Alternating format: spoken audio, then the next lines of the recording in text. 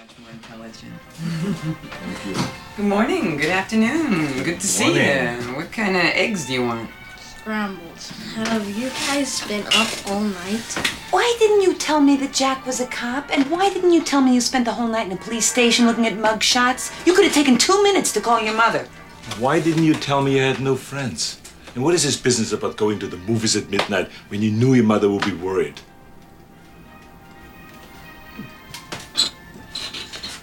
Mom, you turned him into a wimp. Welcome to part 2 of our last Action Hero episode. But before we go into real talk, it's time for PP, our patron pitch. This is where we let our patrons know what they can expect on our Patreon channel, and we also let non-patrons know what they're missing out on.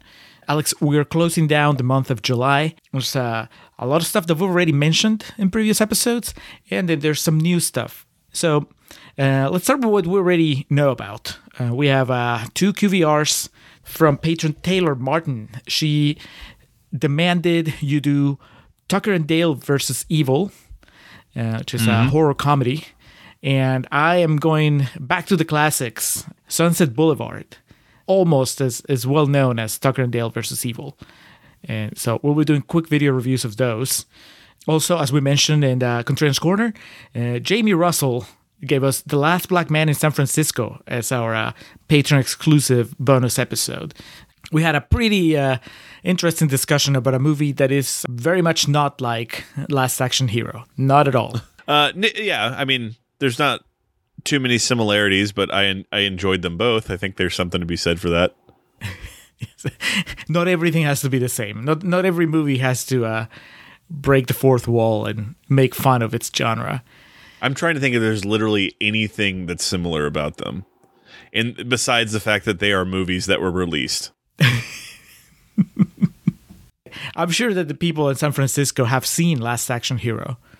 At least someone who lives in San Francisco has seen Last Action Hero. I do believe that. Yeah. Also, Alex, we're reaching the end of the Roxina journey as we have released part 4, which was about the match, and we will be releasing part 5 soon. It might already be there, actually. We don't know. Part 5 is just the fallout of the match. This is where everything ends. The final gasp of the WWE, right? After that, that was it? It was over? Pretty much. For many intents and purposes, yes. And then we'll also be discussing Vacation Friends and Skyscraper. I'd already forgotten about that. I forgot that we had 2 more movies in our horizon. This is a film podcast. We're not going to end this on a non-film note, so there you go. All right, that's exciting stuff. And then, of course, Contrarians After Hours. Our spin-off show where we tell you about other things that we're watching, that we're listening to, that we've read. Alex, what are you bringing to Contrarians After Hours this time? As I've started to do, getting more and more into, we're never going to be back to normal. I mean, that's number one, but just talking about some of my excursions and my trips. I went to Chicago this past weekend and it was an amazing trip. And so I'll just kind of talk about some of the things I did when I was there. And it does have a film twinge to it too, because we did go see a couple of the historical movie theaters there. But in addition to that, I recently had a birthday as well, about a month ago, that I forgot to... Well, not that I forgot, it's just we've been so entrenched in the Friendstravaganza that I haven't had a chance to talk about. My parents got me the Paramount Presents edition of Elizabethtown on Blu-ray. I texted Julia about this, and we need to have a discussion about this Paramount Presents, because this could be potentially hazardous. If you don't know what I'm talking about, this isn't my attempt to get your dollar, but I just don't want to waste your time right now, because I'm going to go into it in our After Hours segment. So check that out there. We'll be talking about the Paramount Presents collection and potentially why it may be hazardous for myself and Julio. But Julio, what about yourself? What's on the tip of your tongue, teeth, and lips? Well, a few episodes ago, we talked about Romeo and Michelle's high school reunion, and I said, this movie has made me want to watch more Mira Sorvino movies. So I finally watched Mimic, the Guillermo del Toro horror movie that's been just sitting there on HBO Max waiting for me to hit play. So I did. The one she threatened to walk on if they were going to replace Del Toro. Yes, yeah, I read that. It is apparently Del Toro basically disowns the movie. And there's a HBO Max has a director's cut too, but from what I read, I mean, the differences are, it seemed to me like the differences are minimal for the audience and major for the filmmaker. And we'll go into that in the after hours. Also, I started watching Star Trek Voyager, which is one of the 90s Star Trek TV shows. And I'll tell you why, because it was kind of I came to it kind of sideways.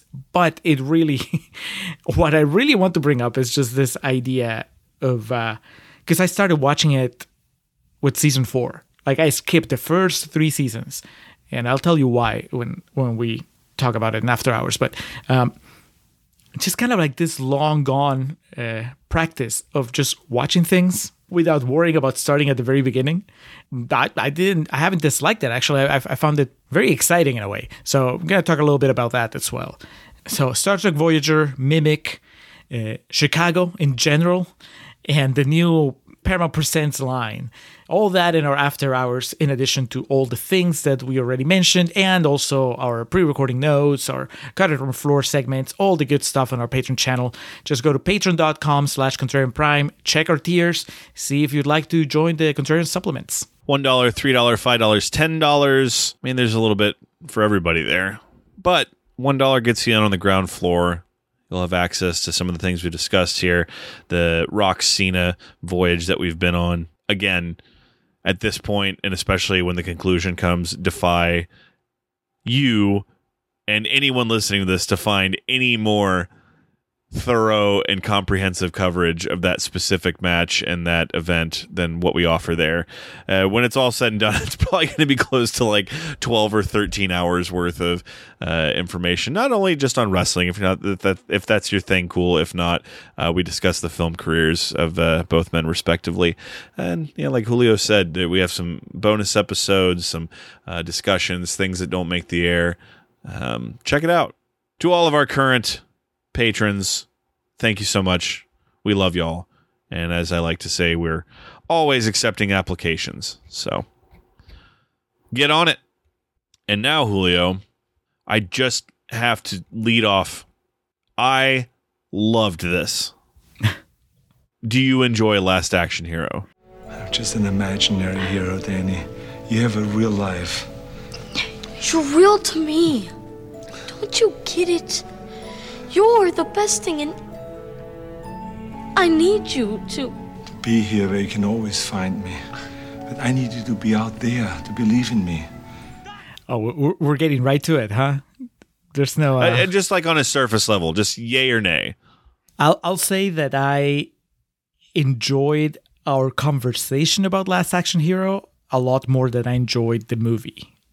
But I really enjoyed our conversation about Last Action Hero. I am very happy that you have loved it because, for one, gets us off the hook with Jamie. Because I'm pretty sure, like I said, he didn't specify, but I'm pretty sure he likes this movie.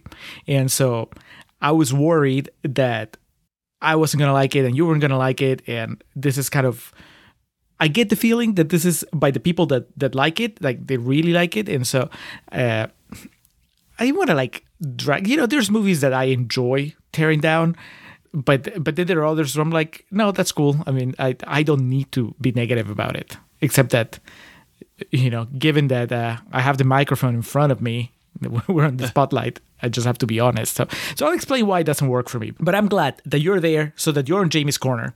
And this is not just going to be the two of us pulling a drop dead Fred on Jamie.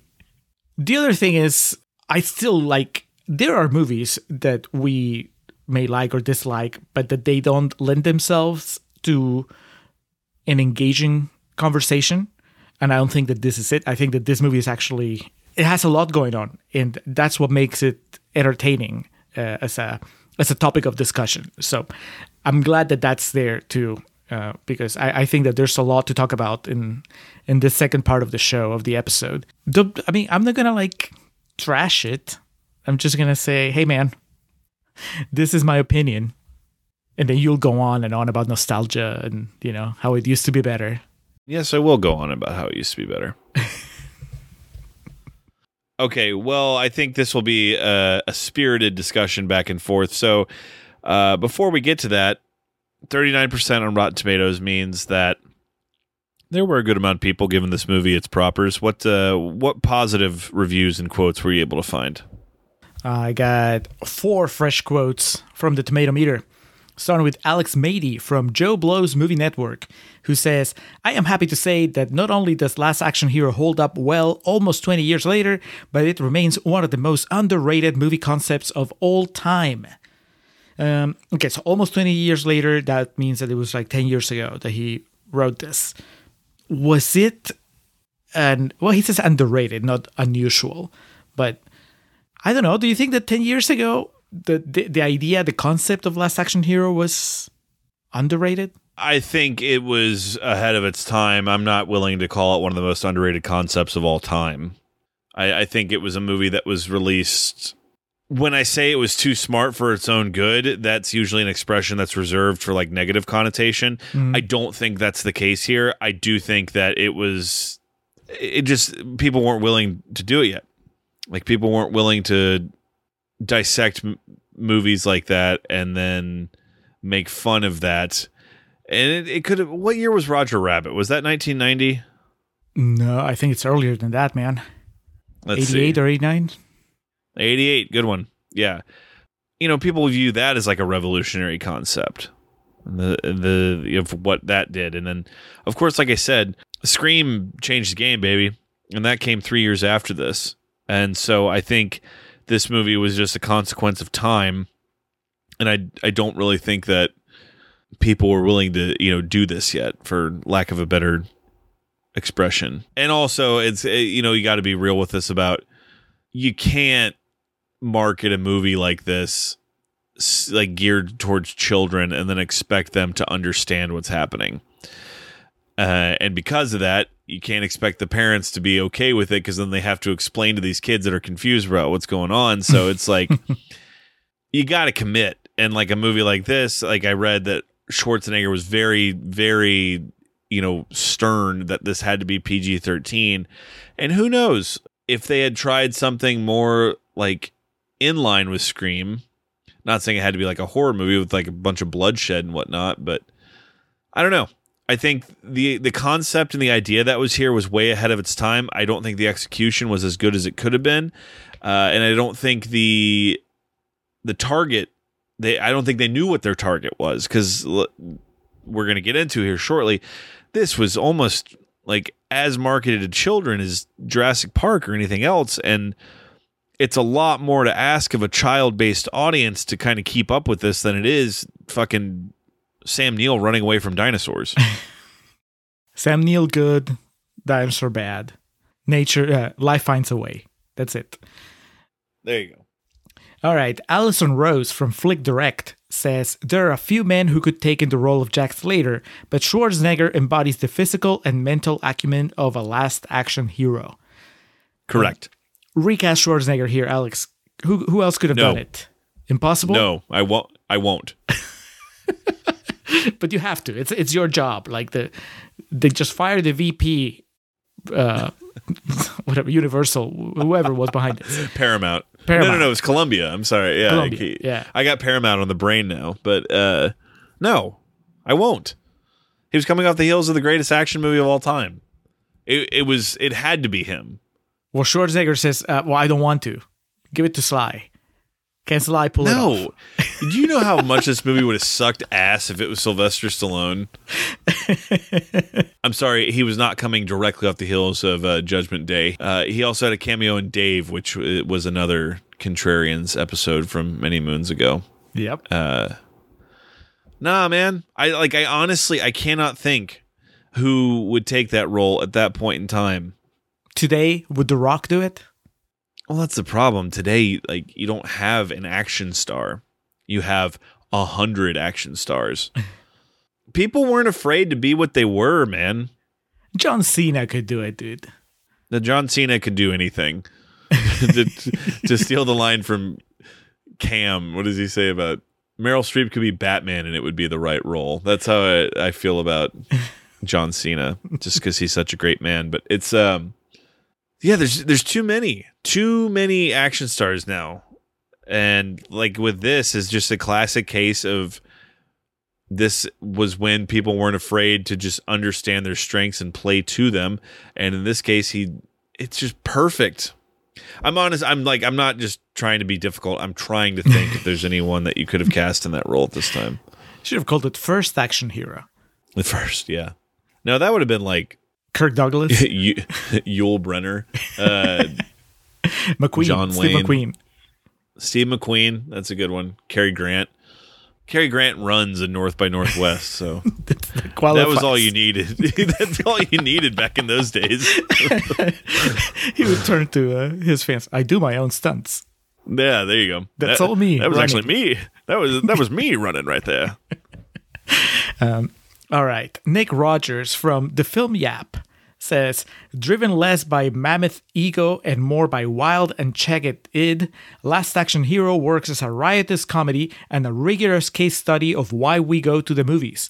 It's an inventive Valentine made timeless by audacious shamelessness and shameless audaciousness.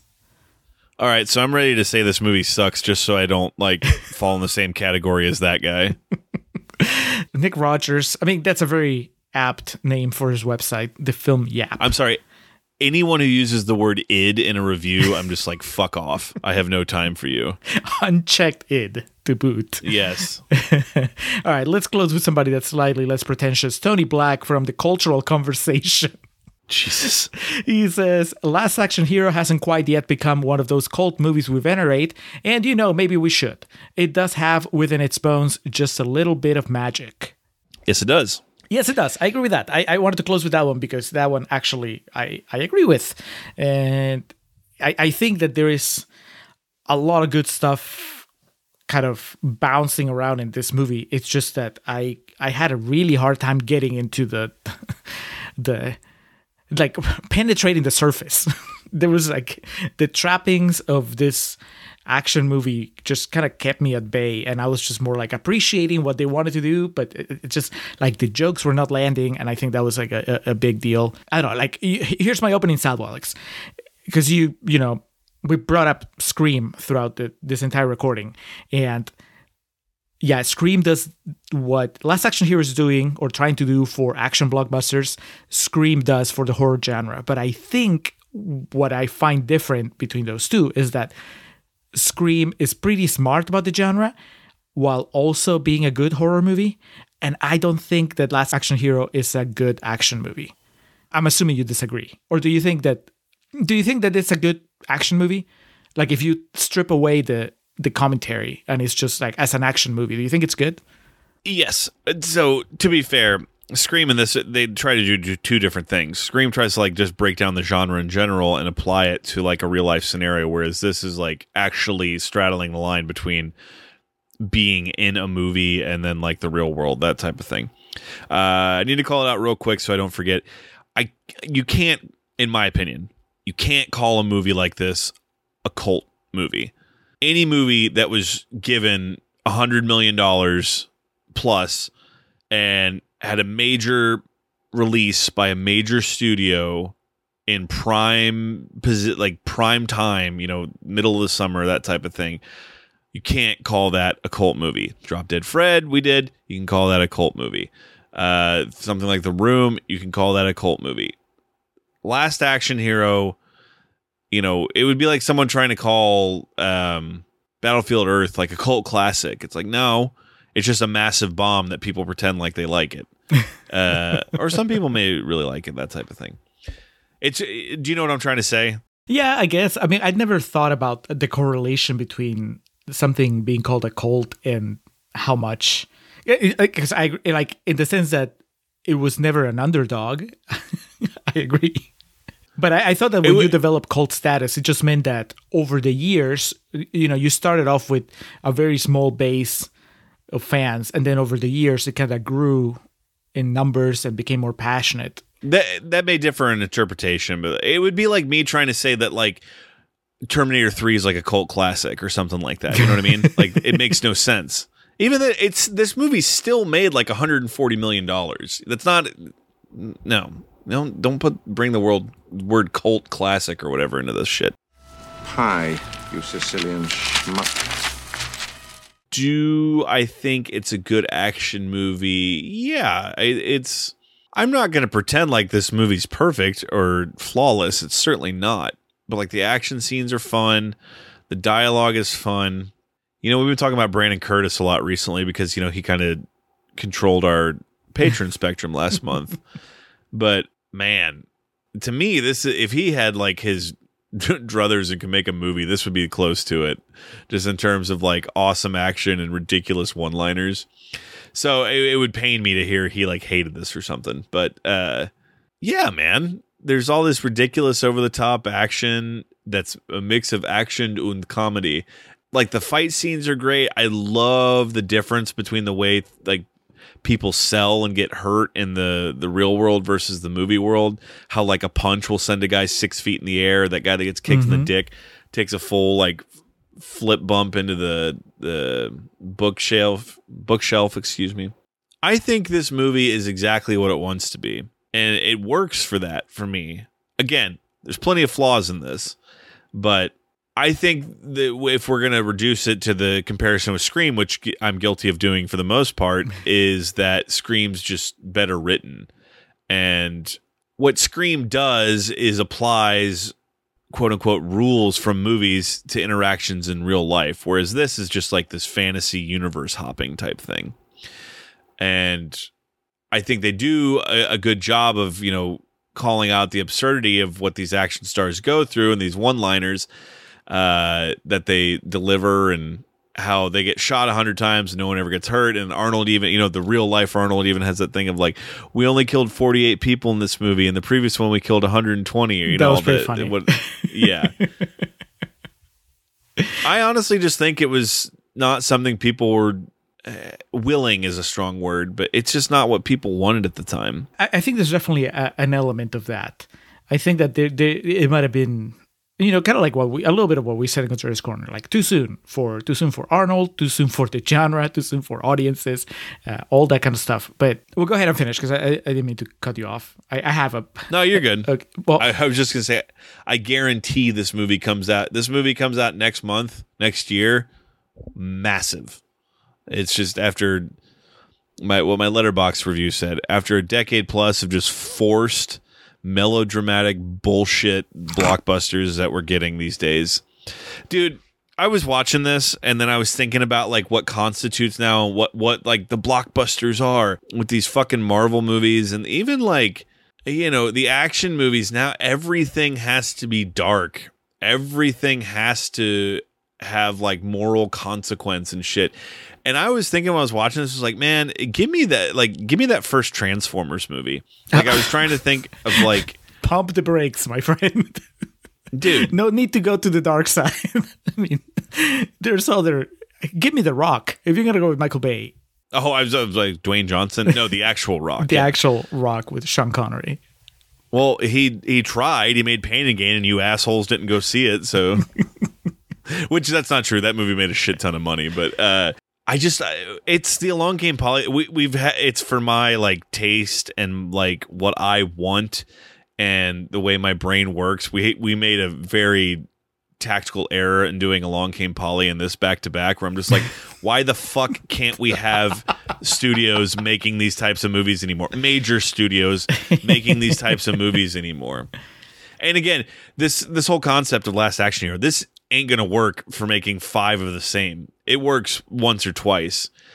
And I think the takeaway should be, before I finally yield the floor to you, the takeaway for this movie should be that things were so good in the early 90s, early to mid 90s, that we didn't want to consider a movie that made fun of movies. Now it is what we need desperately. It's like Zack Snyder's Watchmen, just way ahead of its time. Yeah. And that is not exactly what it sounds like. Just listen to our Watchmen episode so you can really. I was about to say this whole episode has been a promotion for our podcast because we're like, well, we talked about this previously, but yeah. Okay, I agree. The TLDR of that is that Watchmen came out at a time where audiences were not ready for a superhero movie that deconstructed the genre of superhero movies, because superhero movies hadn't been popular for that long. And if Watchmen came out today, I think that people would be more receptive to what he was trying to do. And I can see that argument made for Last Action Hero, but I think that there's some of it. I mean, I don't disagree with any of that. I think that it was kind of a difficult idea to sell, and they went about it the wrong way. I think that more of what I'm trying to... I said I was going to give you your ground, but like just leading off your last sentence, do you think marketing this towards kids was like the wrong way to go? Yes, because this is not a kids movie. I mean, it's not an adult movie either, which I think that's kind of the problem. Look, let's just get it out of the way, because this is probably something that listeners that have been following the show for a while are just waiting for me to say, and that is that I don't like the kid in this movie. I think one of the reasons why I have such a hard time getting into the movie is because this kid just doesn't do it. Like, I don't find him funny. I think that every time I heard his dialogue, I'm like, that is Shane Black's dialogue, but it's not being delivered by somebody that can handle Shane Black's dialogue.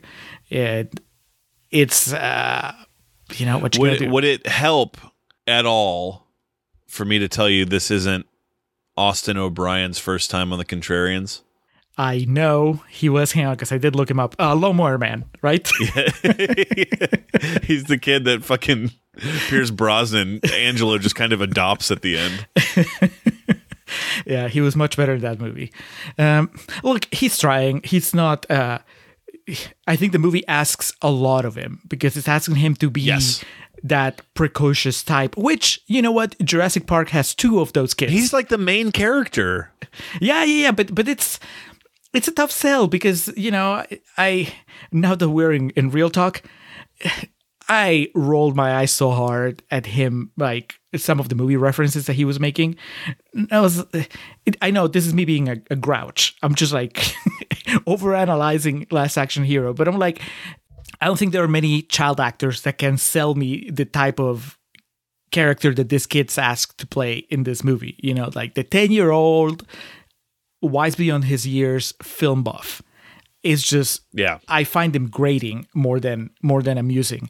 And that dialogue is just, the delivery is not there, you know? And it's funny because, honestly, I don't know when was the last time you watched Kiss Kiss Bang Bang, but this kid sounds like Robert Downey Jr. talking about noir in Kiss Kiss Bang Bang. Except that Robert Downey Jr. is a proper actor, so he can do that thing that Shane Black's self-referential, hyper-aware dialogue needs. And this kid, you know, he's a kid, so he can't pull it off.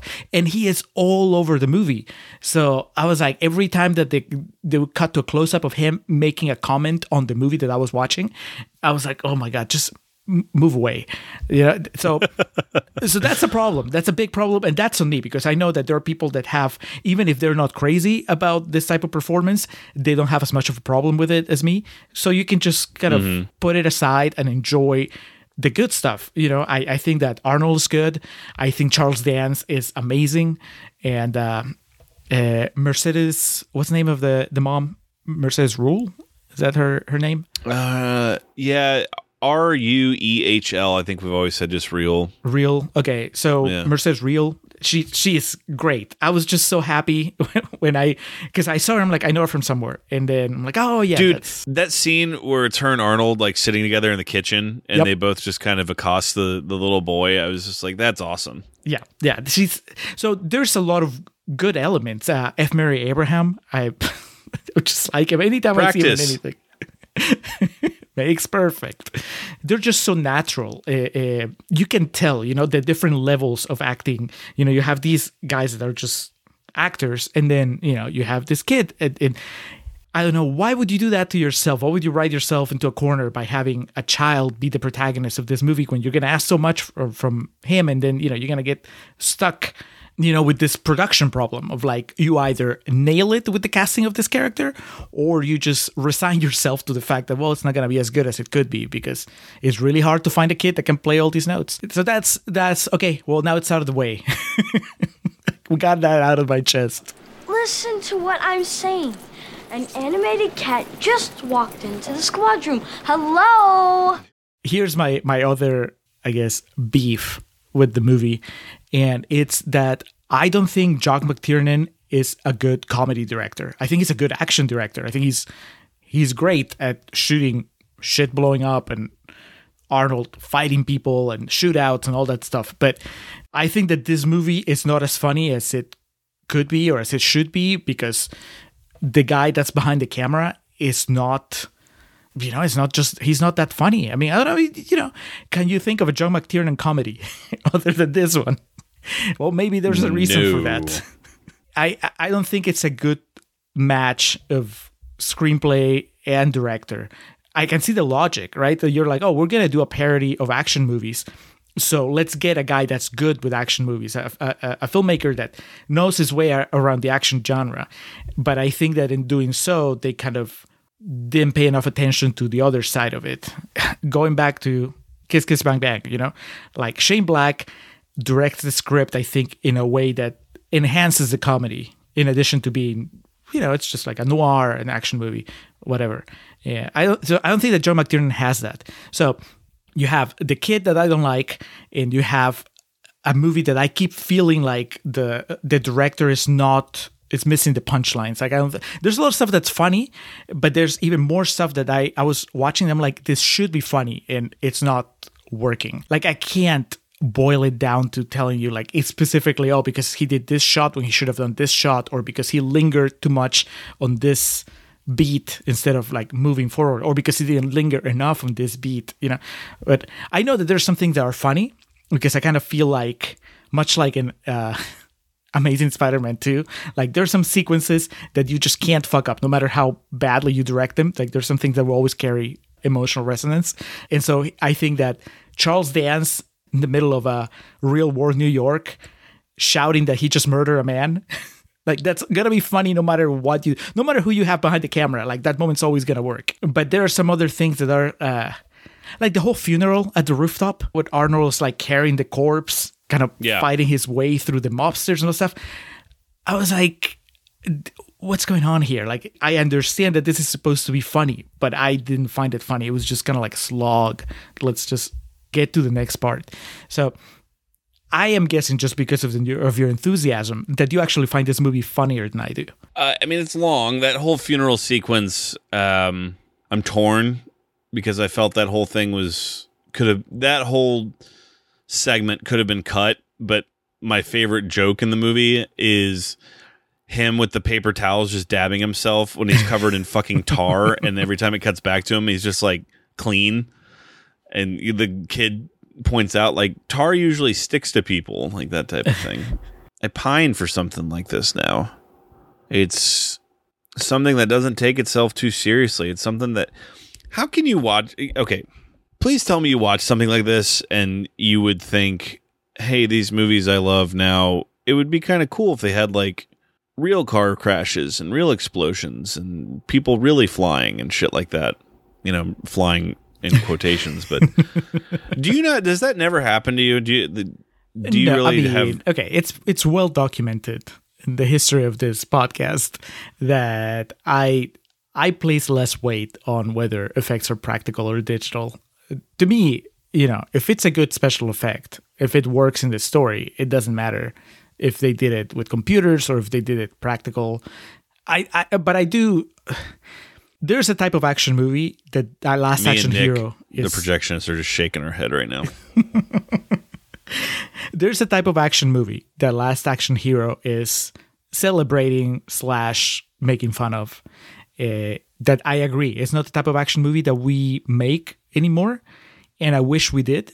Even though, and I think that this is probably one of the reasons why we're also kind of split on this movie, I think that you like 80s action more than I do. Like, I like Predator, I like Die Hard, but I'm never gonna go watch Cobra or What else? What's one of those like 80s classics that people like really like? We don't make action movies like End of Days. Like if we're just talking to like Arnold anymore, it's you and your people, not Peruvians, but you and your,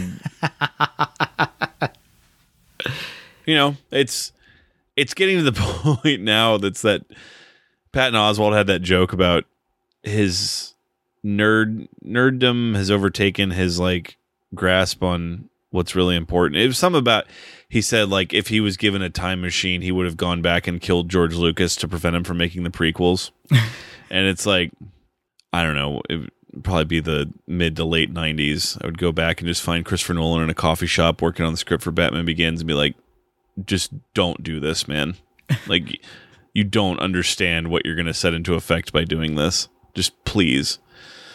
Okay, but you said, okay, what was it like? Not Walking Tall. What was it? The Arnold one that was supposed to be a Last Stand. Yeah, Last Stand. I mean, don't blame that on me. Blame that on your people that didn't show up to theaters. No, I agree. And to correct myself earlier, I said Pain and Gain made a ton of money. For some reason, I thought that movie made like $200 million. I was going to say only, but where I'm from, $86 million is a lot of money, but it wasn't enough to justify giving Michael Bay another serious movie again. It's just what's happened. There's no middle ground anymore. There's no movies or movies. Everything has to have some semblance of darkness or like realism or how this applies to real life, which, look, like a movie like Black Panther, good. That's a story that needs to be told. But these movies where like every fucking, Ant-Man, his relationship with his daughter is frayed and fucking all that type of shit. And these movies being made to win awards or movies being made to make money. Neither of those things are bad. It's like, I can't have conversations with people that like my dad about this who are so fucking thick-headed. They're just like, well, that's what they're supposed to do. I'm like, that's a very fucking narrow way of looking at it and a very short-sighted way of looking at it. Cool. Make your money. And that's what Disney and Marvel and all that shit's doing. Win awards. Awesome. There's been a lot of great movies that have won awards too. But it's like, it just doesn't feel like anyone's making a movie just to make a movie and have a good time anymore.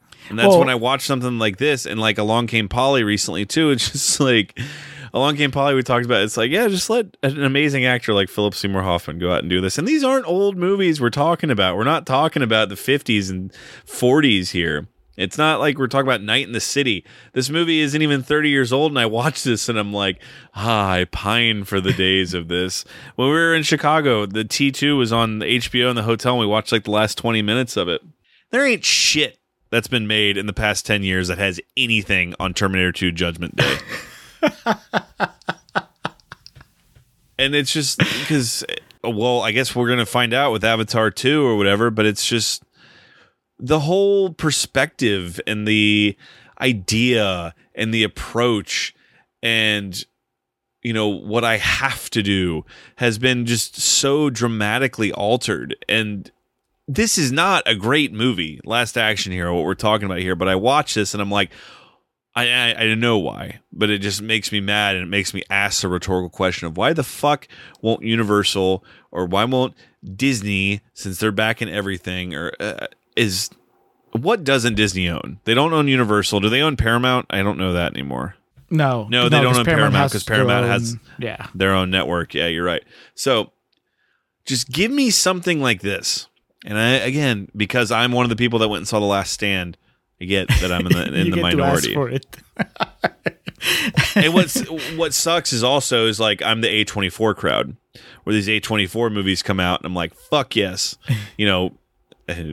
If you've ever listened to 1 second of the podcast, you know that I like this movie called Good Time, but like that. And, Last Black Man in San Francisco that we watched recently, Uncut Gems, was okay, and we talked about that. And they release Spring Breakers, obviously. They release all these movies.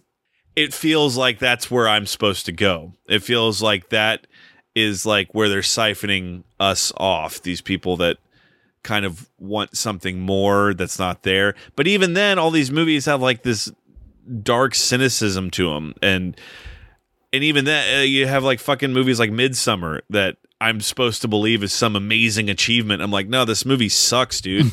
It, every once in a while in the past few years, we get a bone. Por ejemplo, the 2019 Child's Play. Remember how much I fucking loved that movie? Yep. Yeah, but I'm pretty sure that movie did poorly in the box office. It's becoming evident. It's like wrestling too. What I want does not matter anymore. But Alex, when I watch, you're looking in the wrong place. That's the problem. Because here's another thing that longtime listeners of the show are waiting for me to say, and that is, Alex, a lot of the stuff that you want is being released directly to Netflix or streaming platforms. Because I was just flipping through. I did, my search was like action movies on Netflix, and so okay, but I need you to understand. I appreciate that, but I want to go to the movie theater and see this stuff. And I understand that's what I mean, that I'm no longer the target market. It's just like with wrestling. I want to turn on wrestling and see fucking Steve Austin versus The Undertaker from 1999 with that level of emotion, that heightened drama and shit. That ain't going to happen. If I want to, I can get on Peacock and watch that. I can watch that from 20 years ago or whatever. And if I wanted to look hard enough, people tell me, oh, watch AEW, you'll get that back. No. And that's the same thing here. This shit on these streaming services and whatnot, I'm glad that these movies are being released. And I'm glad you're here. And I'm glad people like Brandon Curtis and, our Filmbusters friends, people like that are here to tell me specifically, hey, this is here. Go see it. But at the end of the day, I want to go watch fucking Superbad, Nutty Professor, something like The Last Action Hero in the movie theater. It's just, that's why when something like that happens, like Good Time or more recently, Halloween Kills, I freak the fuck out because it's finally giving me what I want. It's giving me going to the movies and just like having fun in front of this big screen and lit up. It cannot be understated how important the experience of seeing a movie in a movie theater is, or was. And that's becoming less and less and less and less and less and less and less and less. And that hurts me. So when I watch movies like this, I immediately revert to this defensive state. And people like yourself and people who have similar sensibilities and opinions that listen to this likely get annoyed by that. And that's fine. And I get that. But all I'm saying is, like, I watch something like this and it's like, I wish I could go to a movie theater and watch something like this and it not be like a gimmick screening at the Alamo Drafthouse. And, because of that, I end up acting like a movie like Last Action Hero, which is good, but I'm going to act like it's some great film when, it's fine. It was a good time. It's just, to me, it represents a bygone era that I wish I could have again. And it goes beyond just it used to be better, because more so than like with wrestling or even like music in some cases, I have a much harder time accepting and grasping what's happened to film, which would, it's obviously something I'm passionate about. It's just, I get it. And I guess I just haven't accepted it. So when stuff like this comes up, I get really emboldened. It's funny because I have a disenchantment with the current state of film exhibition as well, but my bitterness is directed to the exhibition side more so than the production side. And I was just thinking about it as I was hearing you, express your pain, because I was like, I feel it, I understand, because I love going to the movies. I've loved it all my life and I still do, but yet, dude, I mean, I'm not gonna lie, like I don't really feel like going to the movies now, and it's, we're kind of like at a somewhat safe place to go to the movies now. So it's not just the pandemic, it's just you gotta be like 100% honest. Like, there is something that just bothers me on a personal level right now about rewarding movie theater chains, specific movie theater chains, with my business after the way that they handled the last couple of years. not we have friends that still work at movie theaters, and I don't have a problem with that. I don't have a problem with the people on the ground floor. I have a problem with like the big corporate people that are making decisions and that we're just like, I'm not gonna get into it. Like, if you're a patron, you've heard me talk about it already, and if you're not a patron, you probably don't want to hear me talk about it. But let's just say that I have a problem with the way that movie theaters handled the last couple of years, and that actually has become big kind of a chains, psychological. specifically, not all of them, but Yeah. No, I'm talking about big chains. Yeah, like the big chains, and that has kind of become a psychological barrier of sorts when it comes to like me making the choice of going to see a movie in a movie theater, and so. In a way, like the side effect is that I find myself embracing at-home viewing, like streaming, physical media, whatever, like even more so, because it saves me from that dilemma of like, I want to watch movies. I don't really want to go to the movie theater. As much as I love the experience, like in its pure form, I feel kind of dirty contributing to the business model right now at this time, and so. I think that's part of it. That's like on a very personal level, and so it's not that I don't miss the romantic side of it of just watching a movie, surrounded by an audience that's sharing the experience and everything. But it's just that I am not as invested in getting that back right now, and it's that definitely affects how I watch a movie like this, because I was looking at it's on my notes for Concerns Corner, like how this movie understands the magic of going to the movies and falling in love with a fictional character and creating a relationship with that fictional character, and how that helps you get through like life and all that stuff. I understood what the movie was doing on a very like rational level, but it never hit me in an emotional level. And I think that it's because of all the things that I already listed. It's like the performance from the kid, the way that I think that the direction made it kind of drag and so on. But also, I think one of those elements is just that I'm assuming at some point, hopefully, it'll come back. But I am not as, I guess, romantic when thinking of that era. I don't know. I just want it to evolve into whatever is next, because I am kind of sick of the in-between, where I just see... I wonder how many listeners are just like shaking their fists at me right now, but it's like I just see the current model of exhibition as this dinosaur that's refusing to evolve. And I was like, we need to figure out a way to break away from the chains of just like, well, we gotta make as much money as possible. In every opening weekend, and we have to have like all these screens of these like specific blockbusters, and I don't know. I have those frustrations, and I think they run parallel to your frustrations, which are more in the sense of like, why aren't they making stuff that's more interesting to be seen in movie theaters? I think if you combine your frustrations with mine, that would make for a very miserable human being. So thankfully, we're sharing the load. I hate the idea that like someone's listening to this for the first time and just, it should be made clear, I don't go to the movies anymore, and unless it's some like the last movie I went to see in the theater was Texas Chainsaw Massacre 3: Leatherface, starring Viggo Mortensen and Ken Foree. I think that's the thing of the wrestling fan. These people just bitch and then still watch every second of television every week. Welcome to SmackDown. Yeah, it's just like one of those things of, these are my frustrations that come out when I do this, and theoretically there's people that are listening to this that might find that interesting, but it's like with Julio and myself, we don't keep playing into this, the things that we don't like. It's just kind of the way it is. And yeah, it makes for interesting discussion from time to time, and I hope it comes back too. I hope that I have no dreams of grandeur that we're going to get back to 35 millimeter in every single theater or anything like that. But at the same time, I hope the allure and the idea of going to the movies, 5, 10, 15 years from now comes back, because it comes from a place of like, I want someone to have that feeling that you or I had at one point in time, going to the movies, getting your popcorn and going in and seeing something exciting. There was something so fucking cool, man, Disney movies were huge too, because back in the day, like Toy Story and those, it would be like a year before they were released on video.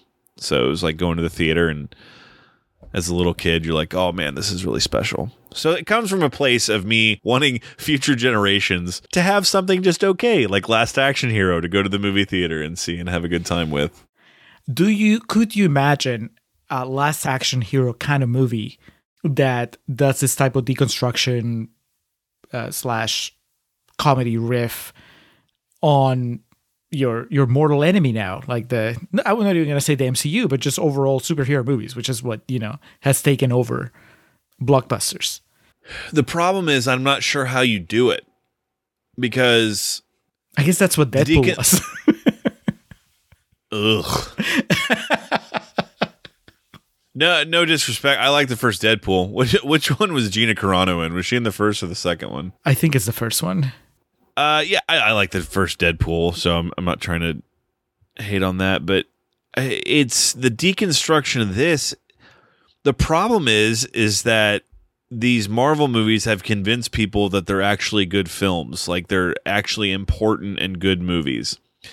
Whereas movies like Terminator 2, which this would have been Arnold coming off the heels of it, time has shown that is an important film and a great film. But watching that movie, there's so many like jokes in it, and it's so like just easygoing about itself that making fun of it is easy to do. I don't know how someone tries to deconstruct and parody the modern superhero movie. Well, I have a different answer, Alex, and actually I think I agree that you can't do it, but I think it's because for the most part in this case specifically, or especially the MCU movies, I think that they already have this tinge of self-awareness anyway. So I would say that 25% of the time they're already kind of commenting on themselves. It's so much more annoying that way though. For the again, Black Panther, I think that's the only one of those that I was like cool when it got nominated for Best Picture, because obviously, if nothing else, then to like stick it in the craw of people that were like upset about it for whatever reason, just dumbass racist people. It's like good. I'm glad this movie exists, and I'm glad it's getting that recognition. But the rest of them, I can't stand that self-referential and self-deprecating humor in them when they're doing like these super serious movies and oh no, fucking Robert Downey Jr.'s dead, but here's a joke about Spider-Man, that type of thing. And it's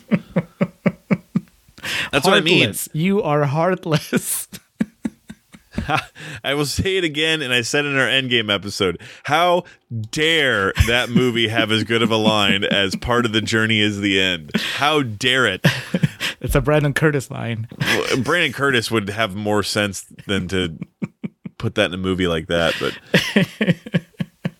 it's something else, It's we get into these discussions, and I have to remind not myself, but our listeners again, just in case there's any first timers that are like, this fucking dude, what is he talking about? Why is he so mad?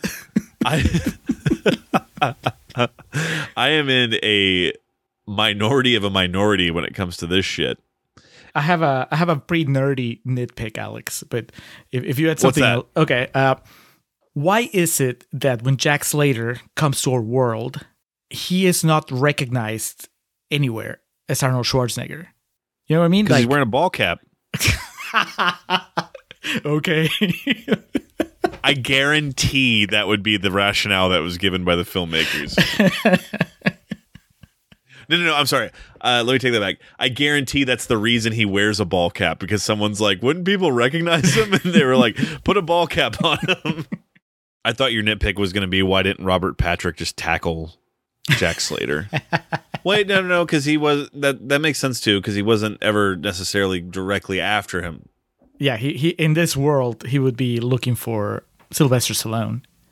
Yeah, that made me laugh really hard, and it also my collecting nerd memorabilia, physical obsessive self was like, there's someone who has that Stallone standee in this world. And I need it. All right. Well, we've talked about a lot. A lot of it hasn't been necessarily about Last Action Hero. But again, A week after Jurassic Park, Genius released June 18th of 1993. Budget $85 million. Box office return of a little under $140 million. Schwarzenegger received a salary of $15 million for this. As I mentioned earlier, it was being filmed up until a week before it was released, which is fucking insane. Several script doctors did uncredited work on the script, including Carrie Fisher, Larry Ferguson, and William Goldman. Wow. Too many cooks. Too many cooks. The story was by Zach Penn and Adam Leff, and they were said to have disliked various parts of the film, including the idea of the magic golden ticket. In their draft, the story would not explain how Danny got transported into the film world. So it was even more like Purple Rose of Cairo. Yes. My God, you must really love this picture. Me? You've been here all day, and I've seen you here twice before. You mean me? Yes, you. This is the 5th time you're seeing this.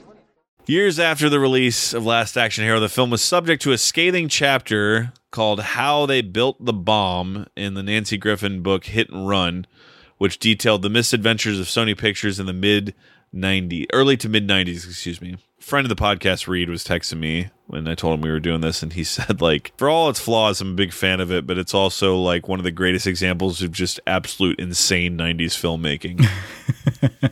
Among the details presented in this chapter were Universal moved Jurassic Park to June 11, 1983, well after Sony had decided on the June 18th release date. The movie was reportedly the first to have an advertisement placed on a space-going rocket. The film was capsized by a wave of negative publicity after a rough cut of it was shown to a preview audience in May. Sony then destroyed the test cards, and the word of mouth proved to be catastrophic for the film. The hell? The shooting and editing schedule were so demanding and so close to the June 18th release date that after the movie's release, a source close to the film said they shouldn't have had Siskel and Ebert telling us the movie is 10 minutes too long.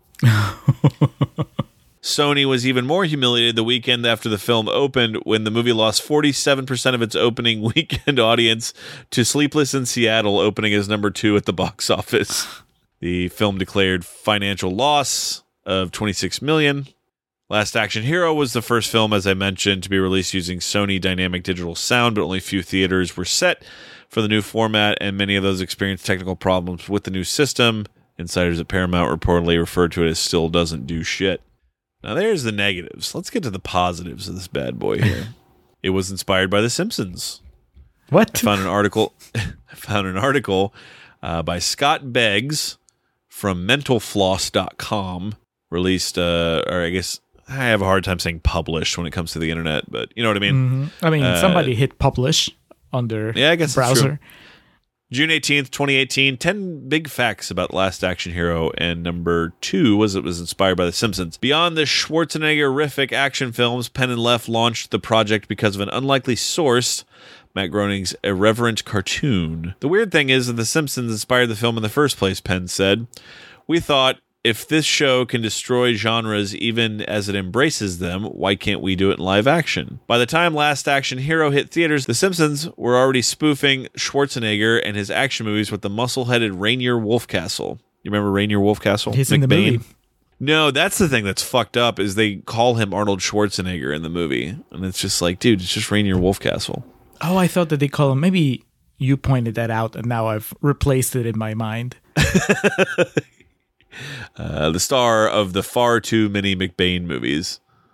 Eddie Strait, our friend, that was always a guaranteed way to make him laugh, was just to go, McBain, let's get silly. And the show that gave Penn and Leff the creative license to write their film later roasted Last Action Hero directly in The Boy Who Knew Too Much. Bart Simpson tells Wolfcastle his latest movie sucked. Wolfcastle admits there were script problems, and Chief Wiggum quips, I'll say, magic ticket my ass, McBain.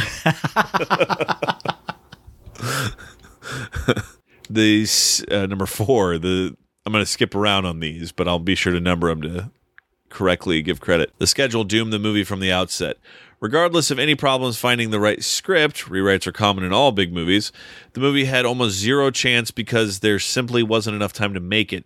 From the green light to Columbia Pictures' expected release date of June 18, 1993, McTiernan and Company had a bit over 9 months to put together a wannabe blockbuster with a massive budget, lots of explosions, and ton of visual effects. Robert Greenberg, who was hired to do the CGI, said, "I don't think a production of this scope has been pulled together on such short scheduling," echoing a sentiment of McTiernan and others would have, while later explaining its failures.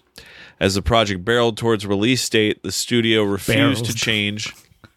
That sounds graceful. The release date that the studio refused to change even after disastrous public feedback screening they claimed was, quote, absolutely sensational. The crew was working 18-hour days, 6 days a week. It got so bad that they had to bring in a masseuse, and the final cut was done mere days before they had to ship prints to the theater. Last Action Hero was also released a week after Jurassic Park, which was ... not so good for it. This one's dope. At number 5, Arnold Schwarzenegger got AC/DC to write a song for it. Last Action Hero was the first movie Schwarzenegger executive produced, and he had approval on every detail right down to the marketing. Knowing that Jack Slater would need an explosive, memorable anthem, Schwarzenegger personally sought out AC/DC, but instead of asking for the rights to one of their hits, he asked them to write something new. Thus, Big Gun was born.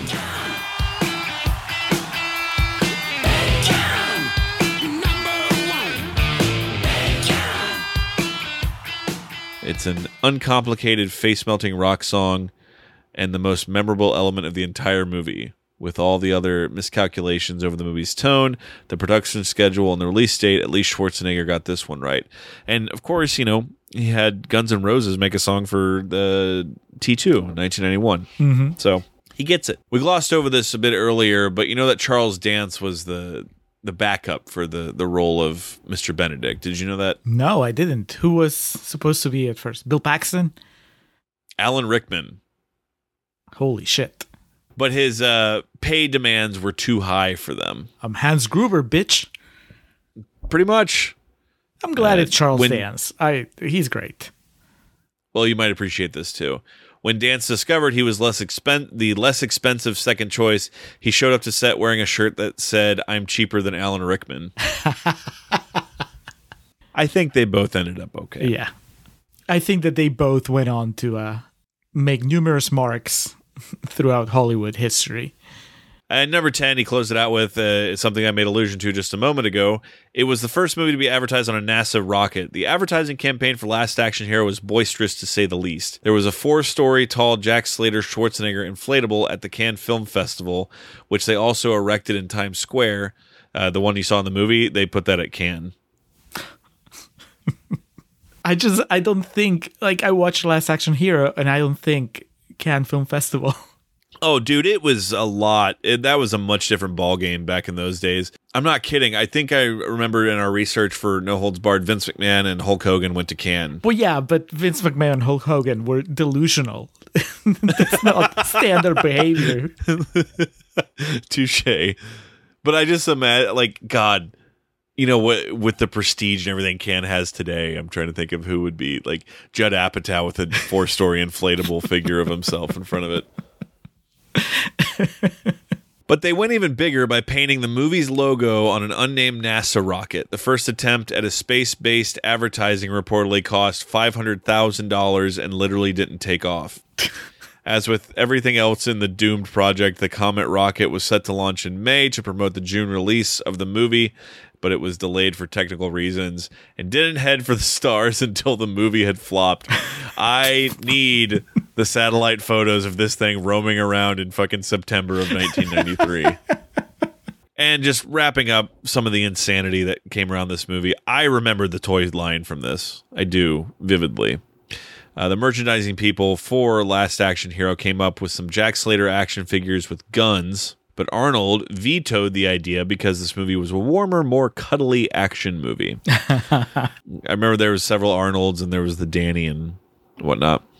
But the merchandising include 7 video games, a $20 million Burger King promotion. Remember those cups I mentioned earlier? They didn't come cheap. A $36 million theme park ride. In between Contrarian's Corner and Real Talk, I told Julio this has now become my life's goal. I tried to Google this, and I have not been able to find anything on the Last Action Hero theme park ride. I don't know if this has been scrubbed from the internet or what it is. If you know anything about it, let me know, but coming soon to After Hours when I eventually find some shit out about this. If you were there, if you've seen it, we don't want any of those, like, afraid of a friend of a friend. If you wrote it. Yes. Tell us what's up. Schwarzenegger gave 40 television interviews and 54 print interviews in 24 hours, setting his personal record for this movie. That sounds exhausting. It does. And to make sure that no one's confused, I don't think there were 7 different video games altogether, but it was released on the NES in 94. That's insane that they were still making games for the NES, but it was like the dying rattles of the NES. Yeah, absolutely. The Wikipedia page, the picture of it is the box art for the NES game. That's awesome. NES, Super Nintendo, Sega Genesis, Game Boy, Game Gear, the Amiga, and MS-DOS. It's described as an action beat 'em up. All Game Magazine gave it 1 star. Can't win. Nintendo Power gave it 12 out of 20. What the hell kind of fucking scale is that? And accompanying its bad legacy and its poor reception, we take ourselves to March 20th of 1994, the 14th annual Golden Raspberry Awards, where Last Action Hero was nominated for 6 awards: Worst Picture, Worst Actor, Worst Director, Worst Screenplay, Worst New Star, oh, poor kid, and Worst Original Song. It did not win any, though. Julio, think 1993 and think of a movie we had done previously that could have won Worst Picture of the Year. 93 is too late for Hudson Hawk, right? Mm-hmm. So, Bram Stoker's Dracula. Man, I would be pissed if it was. Oh, yeah. It is not. No, I would be livid. 93 that we've done before. Ready to Rumble? Oh, motherfucker, that was 2000. Come on. I don't know. You're going to have to give me a hint. It also received a Worst Actor nomination for Robert Redford. What the fuck have we done with Robert Redford in it? Dude, you're going to be mad when you figure it out. It also received a Worst Actress nomination for Demi Moore. Oh, of course. I was thinking of classy Robert Redford, not pervy Robert Redford. Indecent Proposal. Correct. Indecent Proposal won Worst Picture. Alongside, it should be mentioned, another film we've covered here on The Contrarian, Sliver, was nominated as well. All our erotic thriller high points. Yeah, Last Action Hero is better than those 2 movies. Thank you. Worst New Star went to Janet Jackson in Poetic Justice, which I've never seen. Oh, God. And Big Gun by AC/DC lost to Addams Family Whoomp from Addams Family Values. I think that was like a remix of Whoomp There It Is.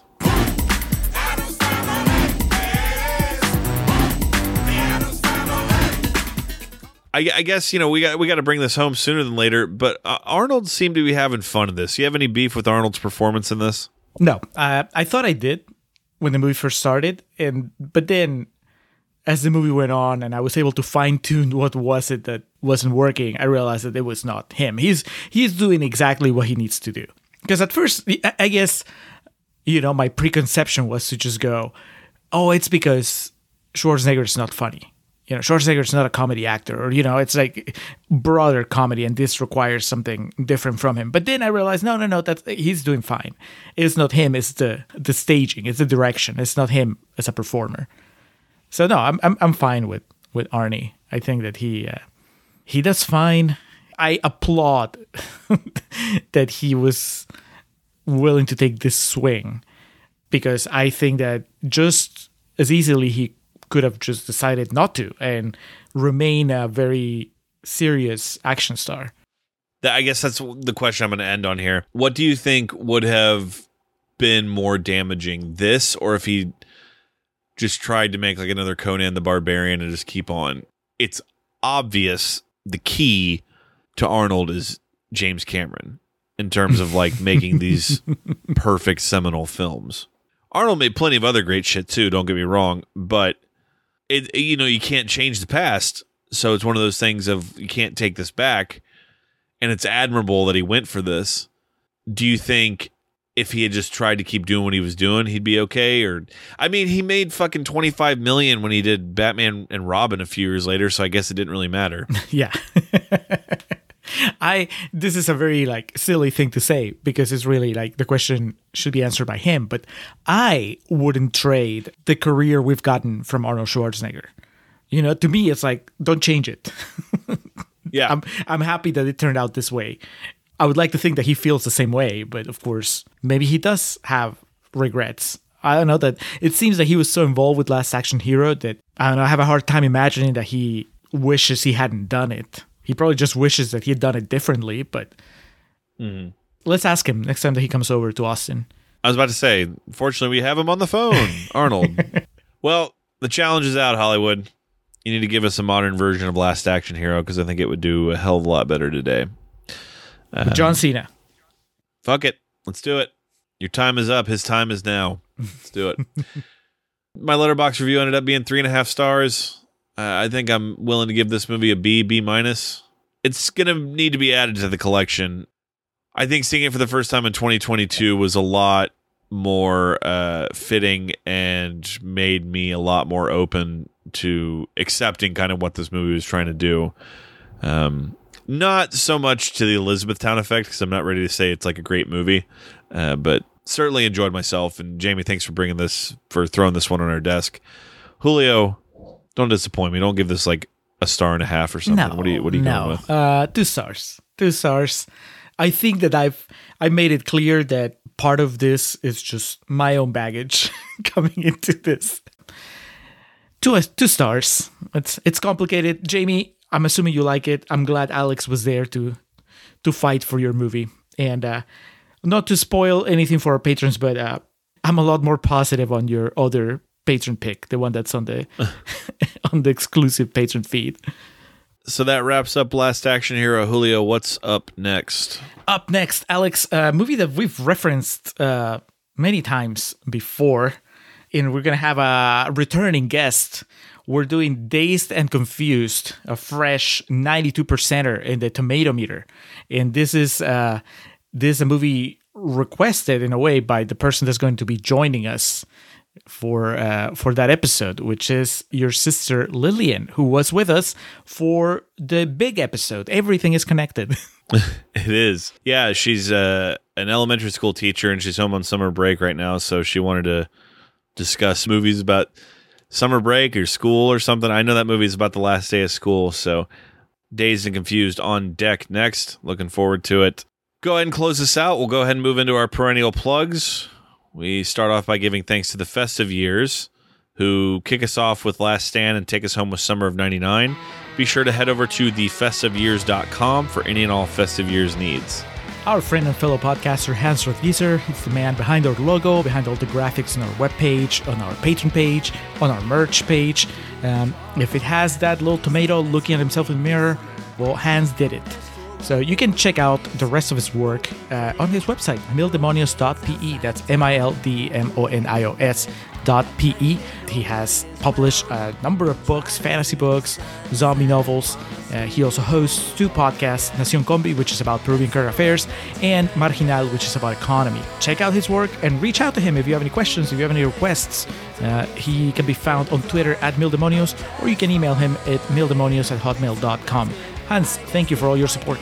And thank you to the support and assistance of Miss Zoe Perez, who helps out with our social media game. Facebook.com/Contrarian Prime. You'll find us on there. We have some videos that we upload previewing and discussing upcoming episodes. Zoe puts those together and uploads them there. Also, if you're on Instagram, we are as well, at Contrarian Prime. There you'll find audio clips, images, interactive graphics, posts detailing upcoming episodes, all that good stuff. Zoe helps us out a great deal with that and puts that together for us and makes us look really professional. So Zoe, we appreciate the work you do for us.